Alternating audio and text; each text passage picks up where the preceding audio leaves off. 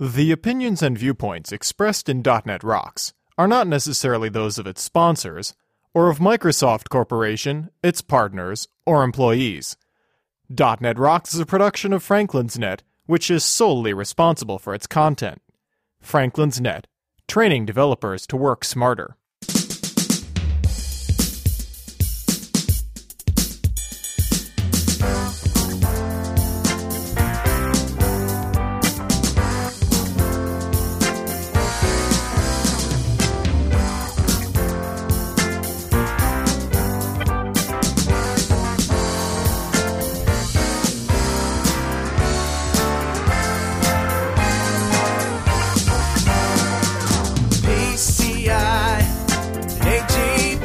Hey, Rockheads, grab yourself a McTwist, Coke, and a side of fries, and listen up. It's time for another stellar episode of .NET Rocks, the internet audio talk show for .NET developers with Carl Franklin and Richard Campbell. This is Lawrence Ryan, announcing show number 527 with guest Joel Semeniuk, recorded live Monday, February 8th, 2010. .NET Rocks is brought to you by Franklin's Net, training developers to work smarter, and now offering SharePoint 2007 video training with Sahil Malik on DVD, DNR TV style. Order your copy now at www.franklins.net. Support is also provided by Telerik, combining the best in Windows Forms, WPF, Silverlight, and ASP.NET controls with first-class customer service. Online at www.telerik.com. And now, the man who thinks Nike's new motto should be, just do me, Carl Franklin. Thank you very much. Welcome back to .NET Rocks. Carl here. Richard there.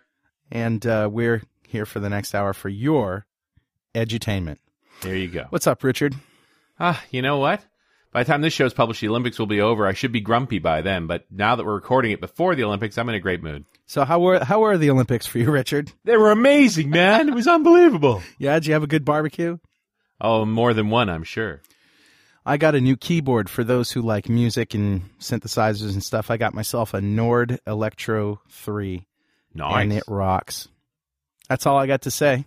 Let's get into Better Know Framework. All right. Maybe someday we'll change the crazy Better Know Framework music to use the Nord keyboard instead. Yeah. Or maybe I'll just add some overdubs. It'll be fun. It'll be Nordified. It'll be Nordified, but it's a great keyboard and a great company. I highly recommend it.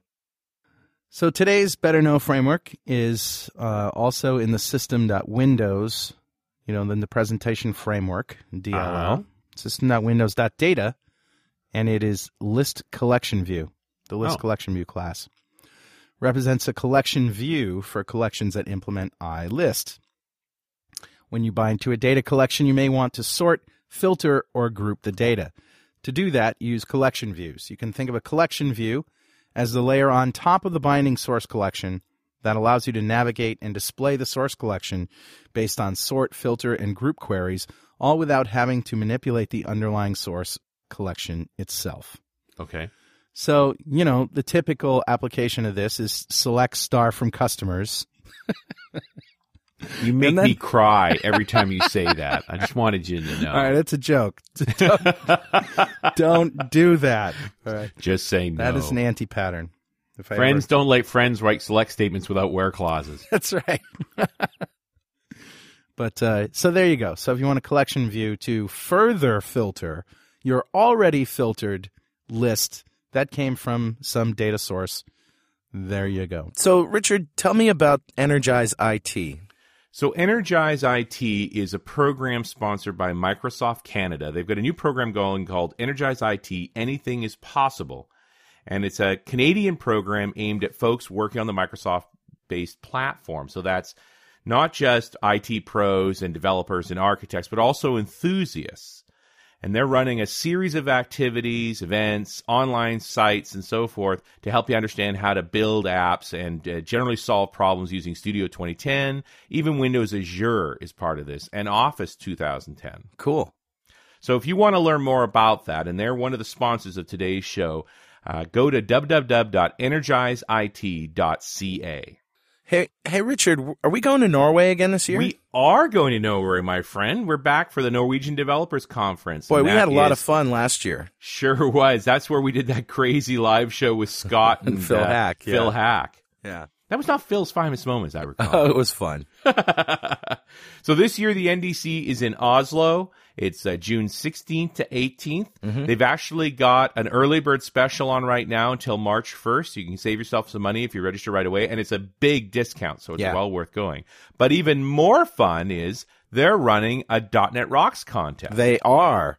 So we're going to be there, so you can come and see us. But if you go to ndc2010.no/DNR, they've got a little page there where you have to answer a question about getting to NDC. Yeah. And they're going to put up different questions every few weeks, and they're running that site. So you go there and register with them and answer the question. And every few weeks, we're going to come back and remind you about this contest and send folks mugs. So absolutely, guys, get the answer correct. Just like a classic .NET Rocks contest. And that's right. And if you can't remember the URL, don't worry. Just go to .NETRocks.com, and we have a banner ad there, so you can click on it. Right, yeah, it's right on there. And by the end of May, one of the folks that's answered the question correctly is going to get a full ride to NDC. So that's hotel, airfare, and admission covered. And if you've already signed up, we'll reimburse you what you spent. And it doesn't matter where you're from in the world, right? Yeah, if you want to come, and believe me, you want to come to this conference. Yeah, you want to go to Norway. Unbelievable raft of speakers. Guys like Rob Connery, Scott Hanselman, Uncle Bob will be there again. It's a really amazing group. And you haven't lived until you've seen Scott Hanselman dressed up as a Viking. I'm just saying. Plus, the conference is in June. So literally in Oslo, it almost doesn't get dark at all. Oh, yeah. It's right? awesome. At 3 o'clock in the morning, I got up to look outside. The sky was still sort of dusky. It's way far north. At midnight, it's dusk. Yeah, it's still light. Constant so it's really dusk. a lot of fun to go there. So enter the contest, get yourself a free ride to the show, and we'll be there. We'll talk to you. It'll be good fun. And bring your sleep shade. Richard, who's yakking at us? I got a quick email that is very relevant considering the topic today. And it's from Chuck Pepper, and Chuck will send you a mug for this. Yep. Listen to the show on TFS Nuts and Bolts. That was show number 513 on January 5th. Michael Learned. Nuts and Bolts show. That's right. I've been using TFS for a year, and it's kludgy and complicated. As your guest stated, you have to configure TFS, SharePoint, and report server, and you have to use the command line a lot, and you need to scour the internet for tools. I was really disappointed when he said the admin interface was virtually unchanged in 2010. I understand that there is a single user / workstation version of TFS in 2010, and you don't need the report server or SharePoint. It would be nice to have a show on whether it is a suitable replacement for VSS or Subversion, neither of which requires a team of professionals to manage. Chuck, okay, I feel your pain, man, and so here's the show you just asked for. Yeah, we'll see what Joel has to say about that. And speaking of Team Foundation Services and all things Team System, our guest today is Joel Semeniuk. He's the founder of Imaginet Resources Corporation, a Canadian-based Microsoft Gold partner. He's also a Microsoft Regional Director, has a degree from University of Manitoba in computer science. And that is just the tip of the iceberg of his bio, which you can read at .NETRocks.com. Welcome back, Joel. Hey, thanks for having me, guys. Thanks for coming on back. No worries. A lot of fun. Was it really minus 30 Celsius in that picture? Yeah, it is really minus 30 plus Celsius in that picture. It was we were asked to kind of give a snapshot of what it's like to kind of work in our territory, and it just happened to be one of the coldest days of the year. So I figured, what better shot than actually trying to go outside, get a little bit of frostbite, take a picture, and run back inside before my nose falls off. So did you damage your computer in the process? Surprisingly not. The sucker runs pretty good when it's cold like that. Yeah, we always hear about computers not working well in heat, because they obviously get hot. But how cold does it have to be before a laptop will stop working? Oh, that's a great question. Not that cold, actually. LCDs fail below freezing. Really? Yeah. See, I knew Richard would have an answer to that. So if you didn't have an LCD and if it was just, connected wirelessly, you're good then, right?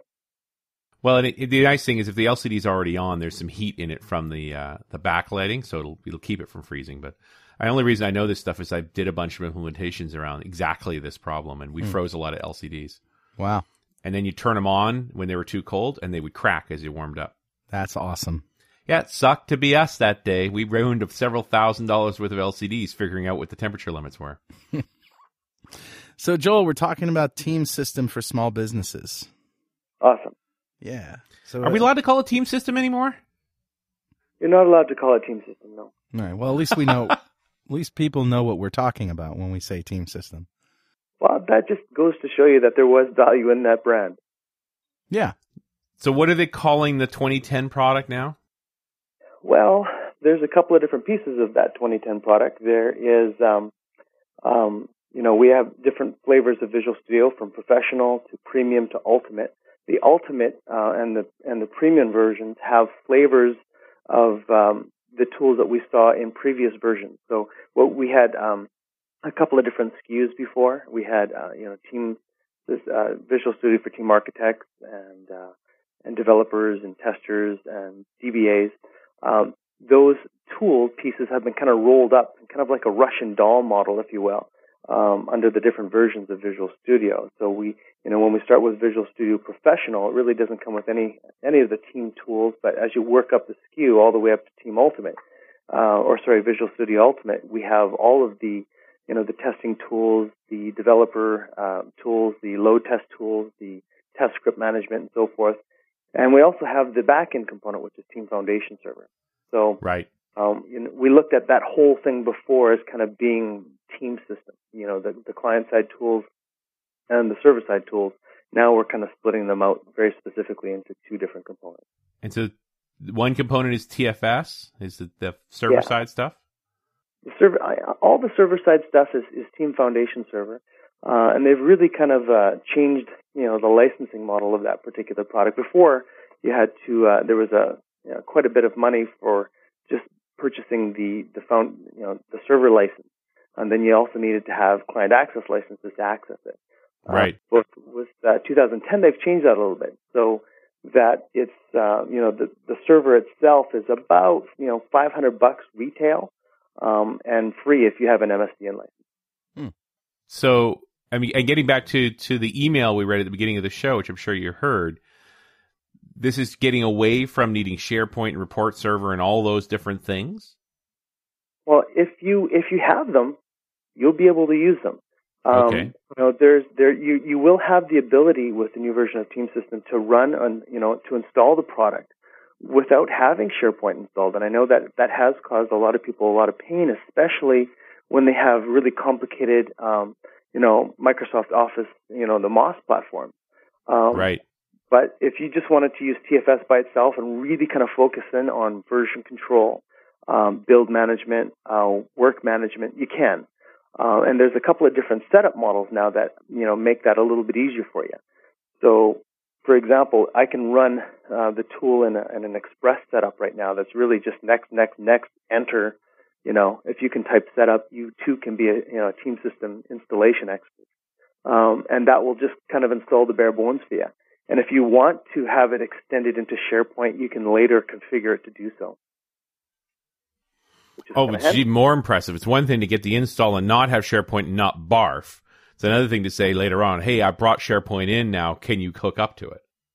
Yeah, exactly. And you can do that. I mean, it's not going to be, a click checkbox. I now have SharePoint, go nuts. There's a few extra steps involved with that. But essentially, it really removes a lot of the barriers for getting going with the product. One of the biggest complaints that we've had with customers, they're exactly what we've heard in the email. It's kind of like, you know what? I just want that 30-minute experience. I want to be able to download this thing, install it, make use of it, learn how to understand it without necessarily having to understand the intricacies of all of my infrastructure required to support this. I mean, I remember when I first started doing installs for Team System, you kind of allocated 14 hours, maybe a bit more, because you have so many things that you have to put together in order for it to all work.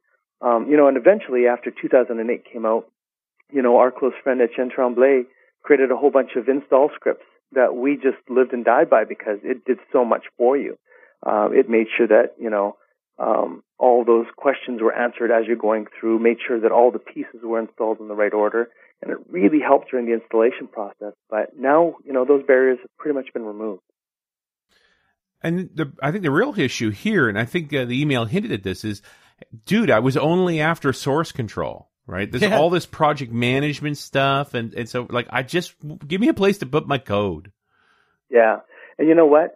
It's our experience that most customers, most shops, especially smaller shops, are really looking for it for a VSS replacement to begin with. They're like, you know what? VSS is giving me some hassle. I've lost some code. It doesn't really work with larger sized teams. I need something better. Microsoft is touting this better thing, but yet they've been feeling a lot of pain. So with 2010, you can just download it and use it for version control. Bam. And then when you want to start using it for your automated builds, wham, that's there too. And as you slowly start kind of getting more mature, having more needs for the product, you can kind of expand out as it integrates into reporting and SharePoint and even Moz. Now, we mentioned this at the beginning of the show, but it might be a good idea to reiterate. What version do I need to get in order to get source control? What version? Of Studio. Oh, well, so it's all kind of bundled up in Team Foundation Server. So there's no different version of Team Foundation Server. What there is 3 different installation flavors, I guess you can say. One is the Express setup, which, like I said, just kind of installs the bare bones, and that goes all the way up to an advanced where you can configure everything that you need to do to configure it into Moz environments and reporting services and SharePoint and so forth. So there's really not different versions of Team Foundation Server. There's just different installation options. Or different versions of Studio. So TFS Express will work with Studio Express? Well, TFS, there is no TFS Express. Express is really just a setup option. So it's just TFS with a simplified installation pattern. Okay. And that will work with Professional and up. Professional and up. But really what you have to do is install, and that's kind of misleading, because you really have to install the Team Foundation client, I guess, on your computer. That's also called Team Explorer. That allows you to kind of gain access from the client side to the server. So in reality, you can actually use source control with anything you want. So for example, there's power tools that you can get that actually build the version control right into your Explorer.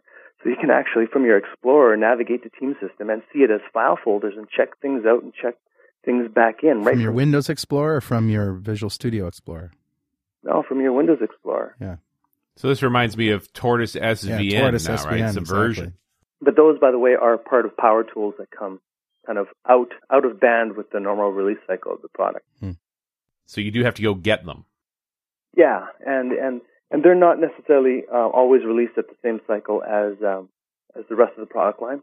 They're kind of things that didn't really get to make it into the product that they're releasing kind of out of stream, but add quite a bit of value to the overall package. I mean, one of my all-time favorite tools is the Process Template Editor, which we wrote and licensed to Microsoft, is packaged as part of the Power Tools. So if you want to go and modify your process template that define, the type of work items that you're going to be gathering, the types of reports that you're going to be generating, even the structure of your SharePoint site, that tool for customizing your process templates is packaged along with the Power Tools. And it's for free. They don't charge anything for that. But this also brings up the idea, and I used to do this with SVN, where we're checking in stuff that isn't just source code, right? Documentation, anything can be checked in and have a history of it and be part of a build. Yeah, and it becomes quite important, especially when we ship software, we typically think, oh, that's just code. But in reality, we all know that it's not. There's help files, there's configuration files, there's installation routines, there's documents, there's even videos that kind of go along, or you might want to label along with your different builds and to keep them all in sync. So it's really important that you have a more common versioning system so that you can get all the related stuff together or not. You're not having to piece all the stuff around. And really you can use the platform for that. I mean, we even have with the purchase of TeamPrize the ability to support Java environments now too. So it's really not necessarily limiting to just the Microsoft client. It really kind of opens it up for a generic versioning storage mechanism. And I can almost see in a small business model, people using that for everything. Like that's just a good practice to have a history, to have a check-in process, to know who's got copies of documents. You get more sophisticated stuff in big enterprises, but for a little org, half a dozen people kind of thing, that could do the whole thing for them. Well, when I think about little orgs, I think about them having some really interesting characteristics. One, they tend to have really generic roles in their organizations. It's very rare that I see people who specialize in things in little orgs. The CEO sweeps the floor and he also, does annual budgets. And the same thing with devs on teams. It's very rare that, I'm the build master. On a small team, you're the build master, you're the coder, you're the tester, you're the designer, you're the requirements gatherer, build software, right? And when we work with customers, it's interesting how the small teams are really struggling for efficiencies. Every time that they have to work and maintain something that isn't giving them direct value, that takes away from their overall velocity. I'll give you an example. Years ago, before Team System, we at Imaginet had kind of a mismatch of all these different tools, from cruise control to NANT to NDoc to NUnit to piecing it all together, and we kind of spent weeks and weeks integrating all those tools together so that when we had our automated build, things would magically happen. And we spent so much time maintaining that, right? And then every time things would change, we'd have to then go back and maintain our build system and our automated deployed system. And it was really very a touchy thing. And, it very rarely worked all the time. And then we had to become not only experts in our dev environment that we're producing for our customers, but we had to be experts actually in the tools and how they integrated with one another. So we had to become integration specialists in those tools. And all the cycles that we spent putting into the maintenance of that environment takes away from code that I could be writing for my customer, right? Features, quality, things that are taking away from the value that we're producing for them. So I think that even for small teams, being very lean, being very conscious of waste is really important.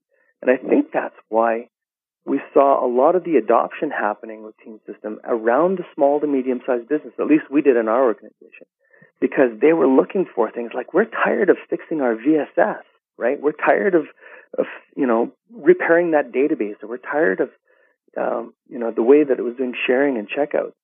We need something better because we're spending too much time on things that we shouldn't have to do. So I know that there's a lot of people out there listening saying, yeah, this is a great pitch for Team System, but how can you, what if I want to use the free tools? If I just want, some source control, why not just download Subversion? What do you get out of using source control with Team Foundation System that you don't get with Subversion? What's the argument there? It's really tough to compare the tools individually. I don't think organizations are going to have clear value at looking at, what are the differences in version control, or what are the differences in automated build. I think the only way that you can approach that from a value perspective is the way that they've integrated with one another. So if you only care about version control, if you don't really care about work tracking, automated builds, gathering metrics, or anything like that, then, you're going to be comparing Team System's version control to something that's completely free. Mm-hmm. That's a really tough argument to make. Even though, Team System is I'll call it virtually free. When it's at a $500 mark, mm-hmm. It's virtually free, right? Yeah. And when you buy it retail, you do get 5 CALs that come with it. So you can have a team of 5 that don't have to have a client access license, which costs about $500, using this tool for version control. So it works quite nice. The moment that you need to expand beyond that 5, you're going to need to buy additional CALs, right? So the barrier to entry has gone down considerably. But I'd stress that the value really isn't the individual tools, but it's integration of the tools that really kind of makes it magic and come together. So you start out with source control, and then you start getting into the project management side of things. What's the compelling part for a small business getting into that piece? Is it the sort of automatic reporting to the user that they don't have to bug you for what's the state of the project? Actually, you know what? We're not even seeing that. The migration tends to be from version control to automated build, then moving its way up to work tracking. So we see a lot of customers using it for a storage mechanism and versioning, and then they go, oh, what's this build thing? And then all of a sudden they can create a quick little automated build that does a compile and runs all their unit tests. And I'm like, oh, that's pretty seamless. That's kind of neat. And then as they go further, they're starting using it for bug tracking. They go, hey, why don't we just stick all of our bugs in Team System? And then they take it one step further. The project manager goes, you know what, guys? When you check in, you can associate your check-in with a bug. Wouldn't that be cool that we know, which check-in was associated with which bug? And then magically, as part of their nightly build, they get a build report, and it shows them which bugs were fixed in that build. Right. That's when they start going, I get it. I didn't have to do anything to get that. Yeah, it's the combination of those things. Plus, now I think the new version, the customer can actually report bugs directly into the system. Like they have a web client that doesn't cost anything. That's right. The licensing there is that you can submit and look at your own bugs for free. So you won't be able to look at anybody else's bugs. Right. Definitely submit your own bugs and through the web client if you so wish. And we've used that a few times because the process templates, like the work item that you look at on the screen, is very customizable from a visual representation. And you can have a different schema for representing it inside of the Team System client and on the web. So what you can do is you can really dumb down the bug work item, and you can get them to, submit a bug, and up comes this nice little form that says description, right? What were you doing? And then submit. A really easy way for capturing things. But on the other side, we're capturing all this other stuff. What build it was in, who submitted the bug, when it was submitted, and then we can gather metrics around that, right? That we can trend over time. Well, then let me jump the far end of this, which would be, for me as a business owner, can I assign a cost to a feature? That my customer comes in and submits as a bug, here's a new feature I need. And I can actually break that down into chunks of code and debugging and all of that sort of stuff. Well, sure, you can. It provides you with those mechanisms that we can take a bug and then decompose that into smaller chunks. And each one of those chunks has a commitment or constraints associated with it. And you can then turn those into, for example, if you have 10 tasks and each task takes 2 hours, you have 20 hours worth of work, and every hour is $100 an hour. That's what you're charging to the customer. Well, right. What's the cost to fix that bug? Mm-hmm. So you do have these tools. One of the things that it does miss fundamentally is budget management. There's no such thing as money inside of a Team System project, and ironically, there's no such thing as time either, which is just a strange thing. One of my personal pet peeves with the project is that when I assign bugs to sprints or iterations, that sprint actually doesn't, inside a Team System, doesn't have a temporal representation. It doesn't have a start or end date. So you don't really keep track of hours in Team System?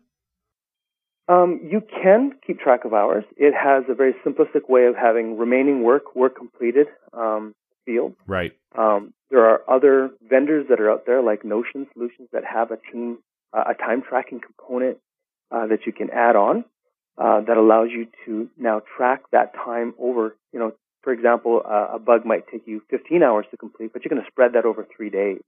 You might want to understand how many hours a day you're working on that bug. They have a component that allows you to do that. Right. But so to your point, it's tracking hours, but it's not actually tracking days. No.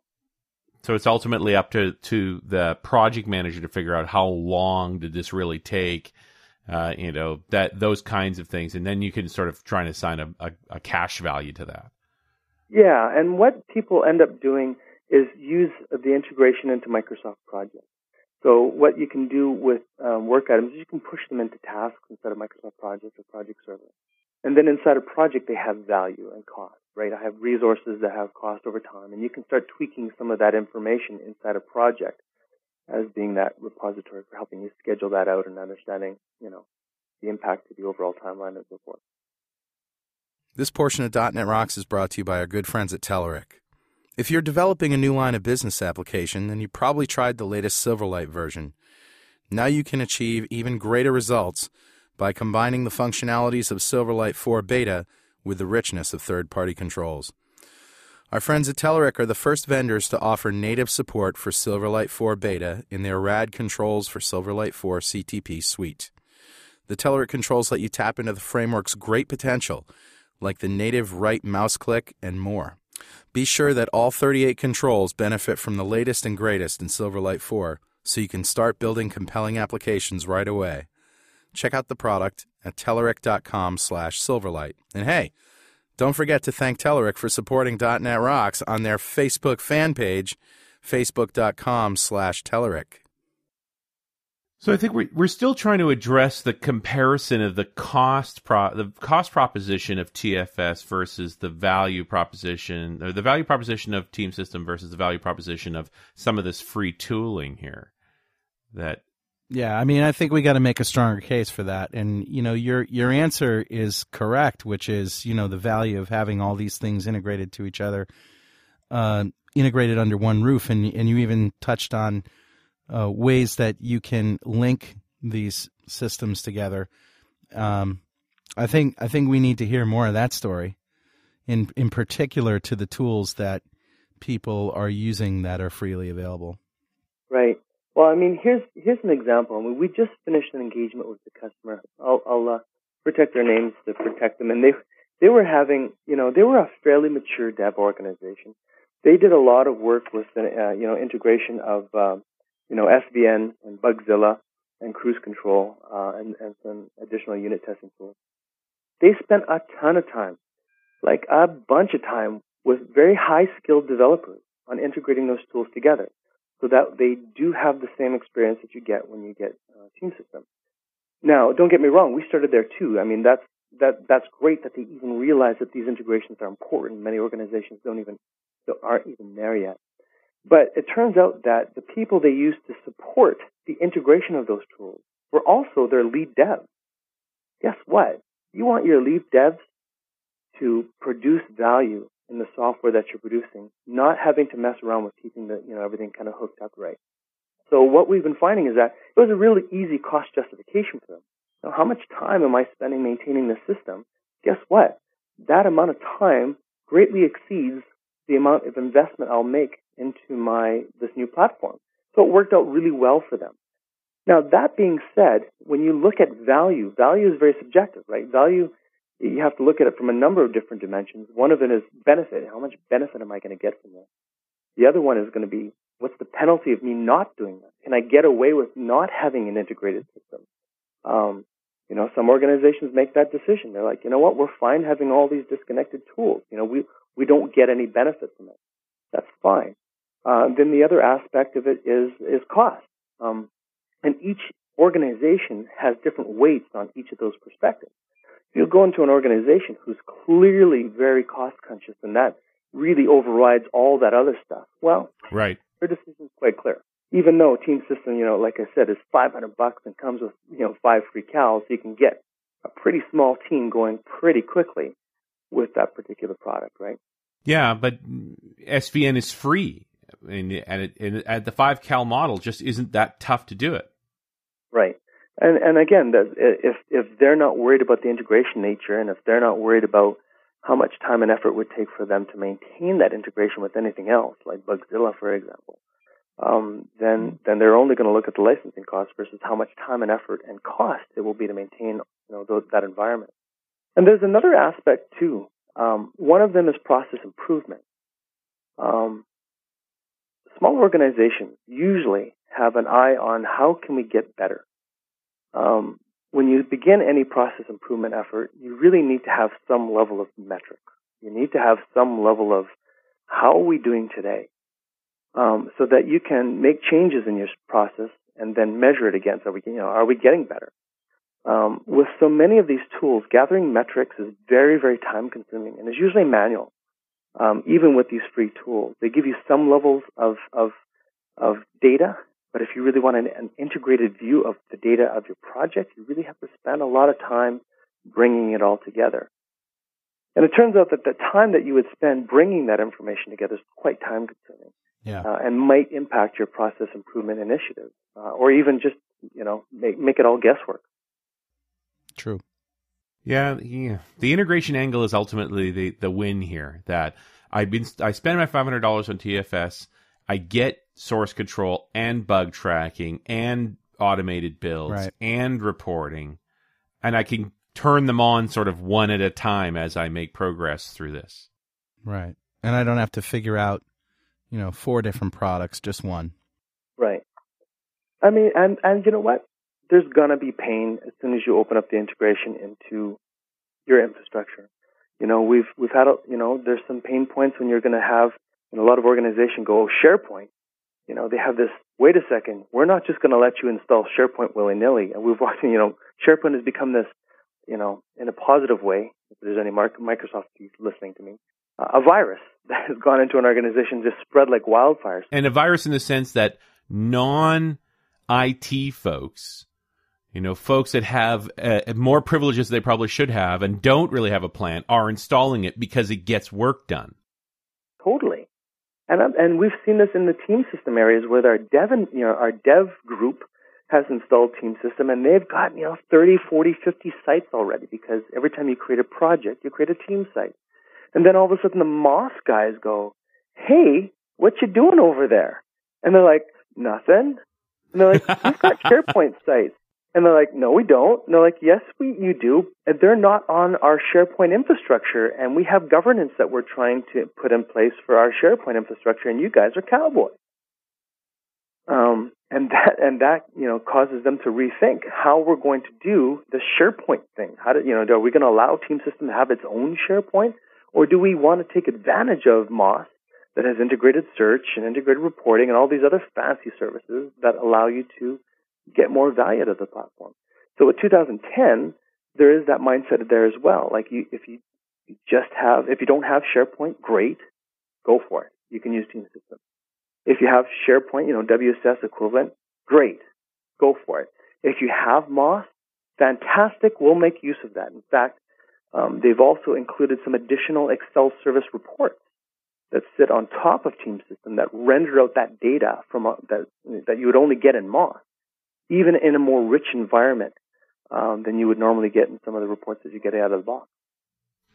Hey, Joel, do you see a world where we're going to end up buying this TFS stuff as a service rather than installing it ourselves? I sure hope so. TFS in the cloud? Yeah. I would love to see this turnkey that says, you know what, I just buy my dev tools and it asks me, where's your code, right? There it is. And off I go. The bigger complexities, of course, are when you have, automated builds that require integration components like with BizTalk or something else. And you're also doing automated deploys back into your own infrastructure. I mean, that's where it starts to break down. But we've been involved with a lot of teams who could really just use a couple of turnkey solutions. And there's a few companies that are out there that are, in fact, offering TFS in the cloud. I haven't had any experience with them, but there's at least 2 that I can dig up for you guys if you're interested. I can't remember them off the top of my head, but I have evaluated one of them, and it works as you might expect, right? You get a server URL. It's just an internet URL. You get some credentials. You map your Team Explorer to the server URL, and off you go. Work item happy, version control happy, and provided you have a nice stable pipe to that server, you're good to go. And a bottle of scotch. Yeah. Well, like I say, you're introducing more moving parts, so, that's going to be a challenge for some folks, is how do we get Team Foundation Server that we don't want to own the infrastructure, we just want it to work. Yeah. Yeah, it's an interesting problem. So, skipping back to the beginning here, Guy, we start with source control, and what about if we have an existing infrastructure running under SVN, or what's the other hip new one, GitHub? So you're asking if I can transfer seamlessly from those infrastructures to Team System? Well, and I also wonder about the incentive around doing that. If I've got something up and working now, I mean, I could see somebody whips together GitHub or SVN, and then comes the bug tracking request, and all of a sudden we're back to, hey, shouldn't we just do this with Team System, and then it's easier? Yeah. So then, again, it is about the migration problem. Well, and you know what? The migration problem is quite huge. There's no great tools that move you from these other systems to Team System. People have tried, people have failed. What we've normally seen is people taking a snapshot of their code Right. From one system and then just reloading it into Team System and moving on. That allows them to kind of carry forward pretty quickly without having the migration heck. So easy to move the source, hard to move the rest. Yeah, for sure. The history and all that other kind of goodness, and the relationships between, the different pieces of code, for example. So you end up usually starting from scratch. And a lot of people have done a lot of manual migrations. So writing custom code to grab out history from SVN and write it back into Team System. There's a couple of instances I've heard about from there, but it's quite intensive to do that. So what we do find is that if you have a large investment into an existing infrastructure, it's a non-trivial decision to make. And people do need to have justification and at least some way of justifying a return on investment on this new infrastructure. So even though Team System is now $500 and you get 5 free CALs and your team is only 6 people and it seems to make sense, what is my investment in actually migrating this code over? What are the additional risks involved? How do I, am I going to blow my timelines now because I've just spent 3 weeks trying to migrate over my code? There's a lot of, and what do you migrate over? Do you migrate everything over, or do you leave the old projects alone, and then you have to maintain this infrastructure? So it's just age with your old data in it, right? Yeah, and there's not a lot of reward for migration. There's more reward to just move forward with the new system. Well, there is reward if you have to discontinue the old system, right? That you totally have to rip it out. We've seen that in Star Team environments where they've just decided as an organization, a corporation, that they're not investing into Star Team anymore, and they're going to move everything over into Team System. Well, they don't own licenses for Star Team anymore. They can't go back and access that data legally, so they have to migrate everything over. Their old projects that are not important anymore or not relevant anymore, they're trying to bring all that stuff over, and it's a pretty big endeavor. But that being said, it's interesting. The organizations who we place them into a couple of different categories. There's a group of organizations they get it, right? They've been struggling with the integration of work tracking, automated builds, automated deployments, gathering of metrics, and source code. They've been wrestling with that problem for a long time. And they're ready to let go of their investment of the integration pieces that they worked on, and do welcome the things that you do get out of the box with Team System, and more so with 2000. Process improvement's only really going to show up once you've gone through multiple revs of an app or even multiple apps, right? Yeah, I mean, process improvement can start, at a sprint level with your sprint retrospects, but you still want to be able to understand some data that's collected for you automatically. I mean, let's just take raw bones. If I want to understand how I can better plan my next sprint, there's a few things I need to know. How much work did we get done in this previous sprint? How were the impediments impacting that work? What was my team's velocity? Stuff like that. Now, if we have a tool that just gives you that, wow, that's great. If you have to spend 2, 3, 4 hours collecting that information every sprint, well, you're taking time away from actually doing value-added work. So, starting at raw bones like that, even the simple collection of data and being able to trend that over time, which is done for you in the warehouse automatically, right? Allows you to see, you know what, we are trending upward for our velocity. That means that my next sprint, looking at the trend, I could probably do 10% more story points. And so we have, we're better optimized on what we can add to that sprint. And what's the trend you're measuring here? Is this the rate of check-in, the amount of time per feature? What are you measuring? There's a ton of different things you can measure. What people typically measure is if they're using things like scenarios in an Agile template, they'll put an estimate in there, and that estimate could be in something like story points. So what they'll do is they will do a trend of the number of story points that were done in a particular iteration. Just do a quick little sum. Use Excel, pull the data directly from the cube, do a quick little pivot, and then just, understand iteration by iteration how much story points my team is getting done. We can also see quite clearly how much work is being left over. And that's really important too. when you're trying to optimize your planning processes, you don't want to actually put too much work into an iteration because it becomes wasteful. Right. And so if we're gathering that automatically, like, why not?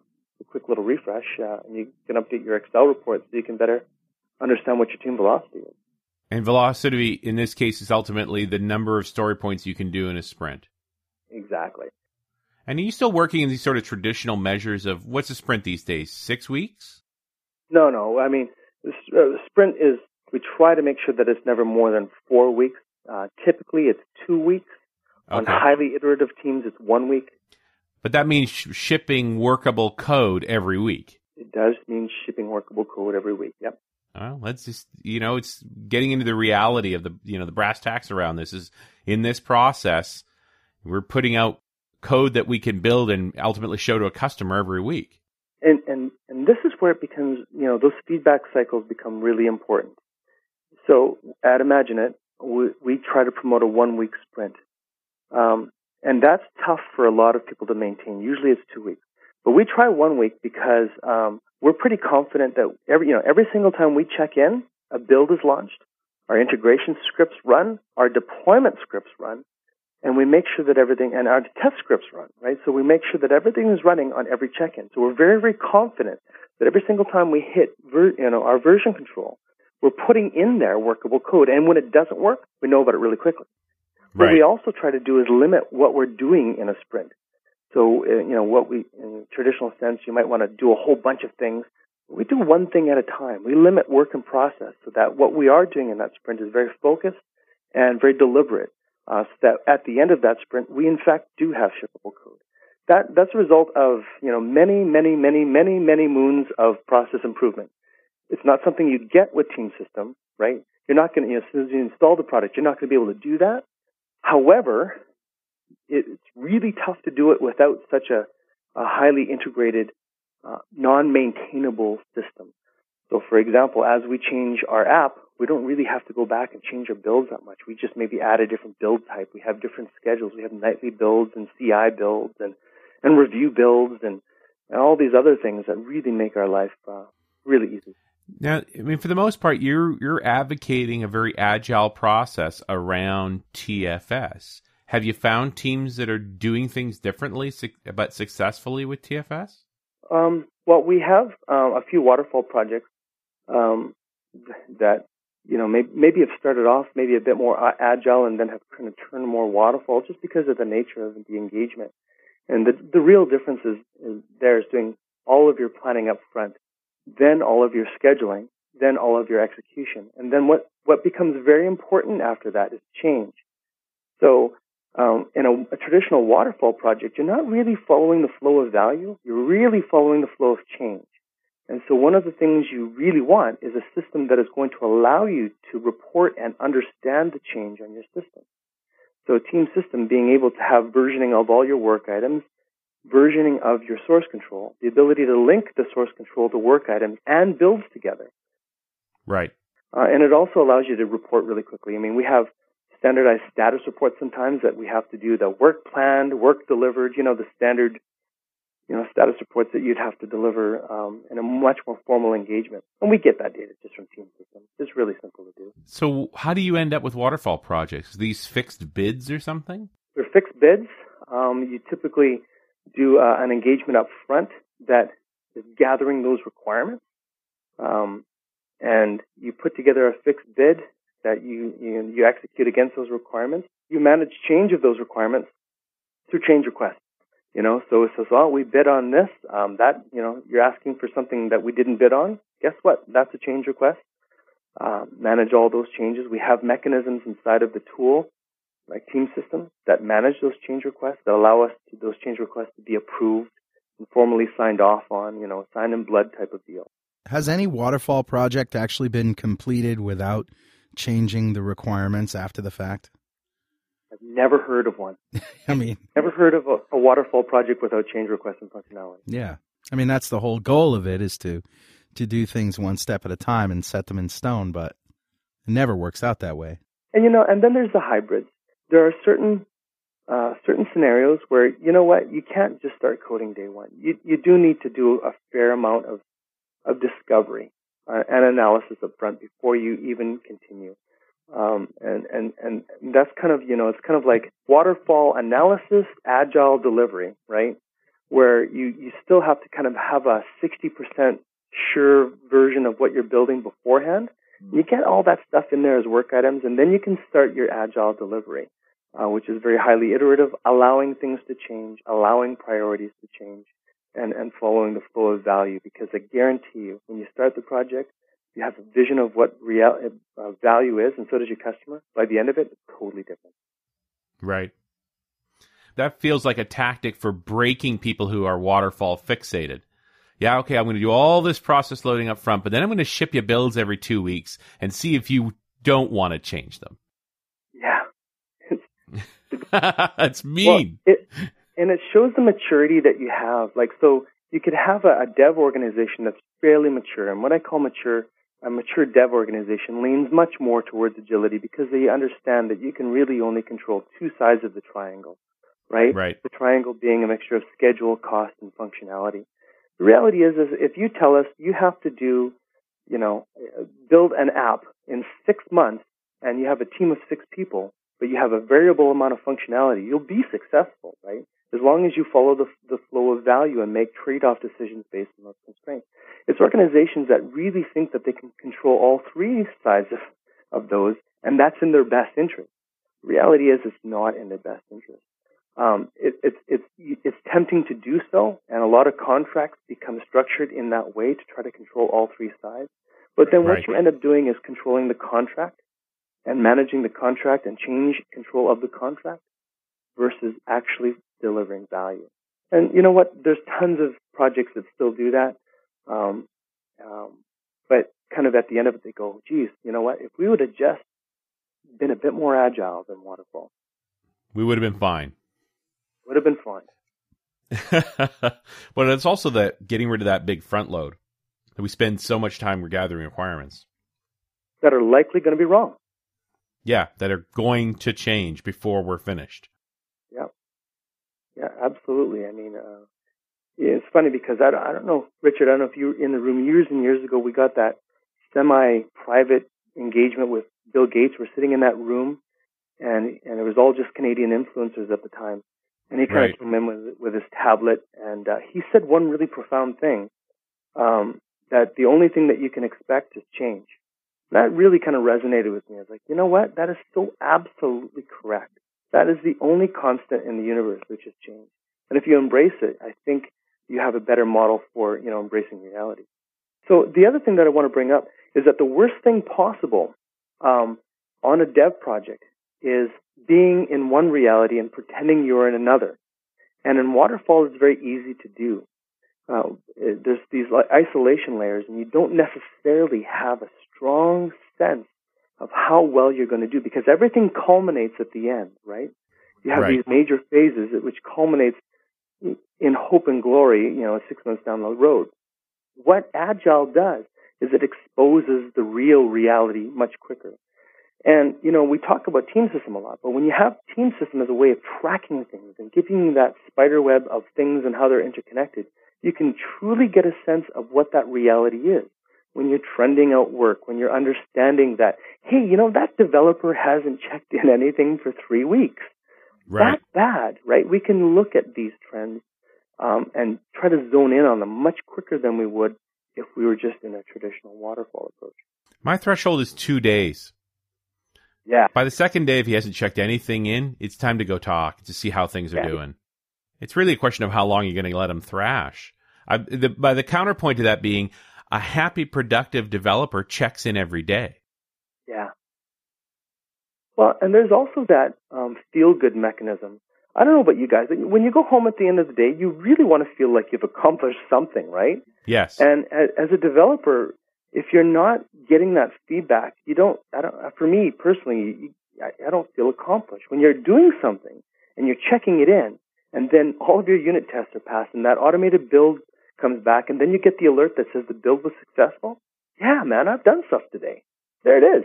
And it's automatically linking to my work items that I didn't have to do anything to tell it about because my check-in was linked to my work item. And so I can show, hey, this is what my build did. It's quite gratifying. You don't actually have to run around the office cheering. Yeah, no. Well, it's funny because you can set up alerts on TFS that come to your email. And I have an alert where any work item changes, I get an alert. Any build that changes, I get an alert, right? So I kind of have this heartbeat of what's happening on my team.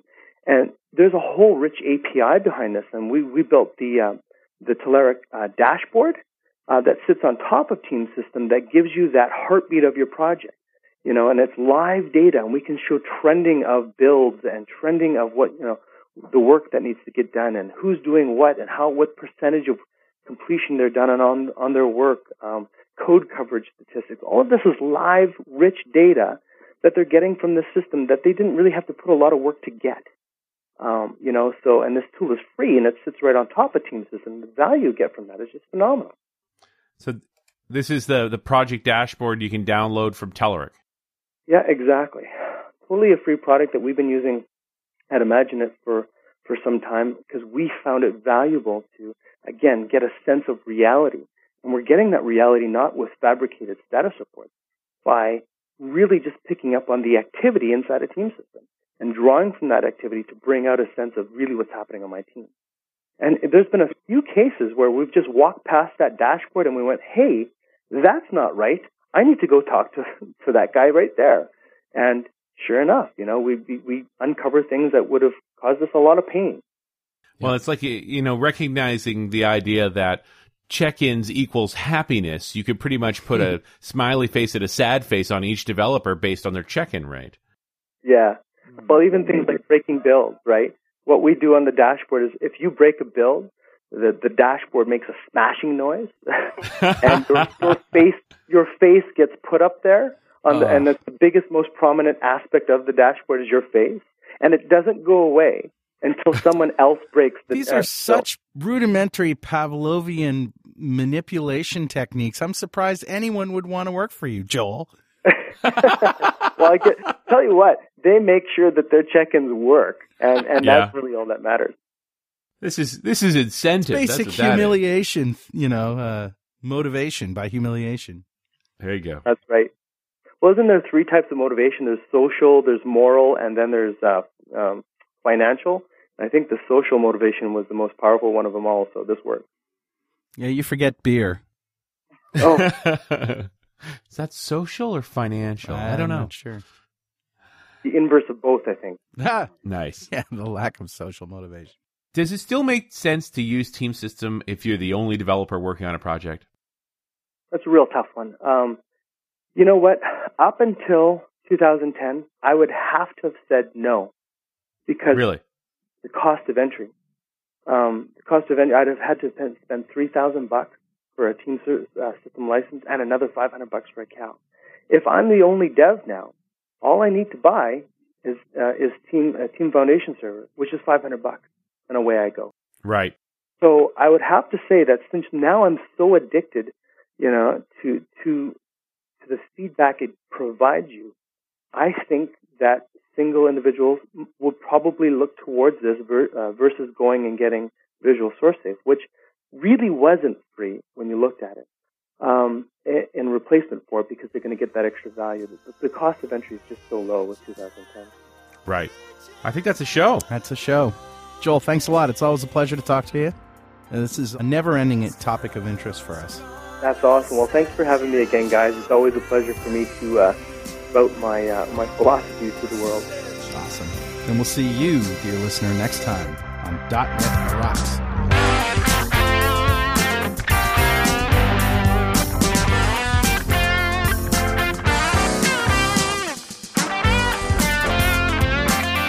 .NET Rocks is recorded and produced by Pwop Productions, providing professional audio mastering, video, post-production, and podcasting services. Online at www.pwop.com. .NET Rocks is a production of Franklin's Net, training developers to work smarter and offering custom on-site classes in Microsoft development technology with expert developers. Online at www.franklins.net.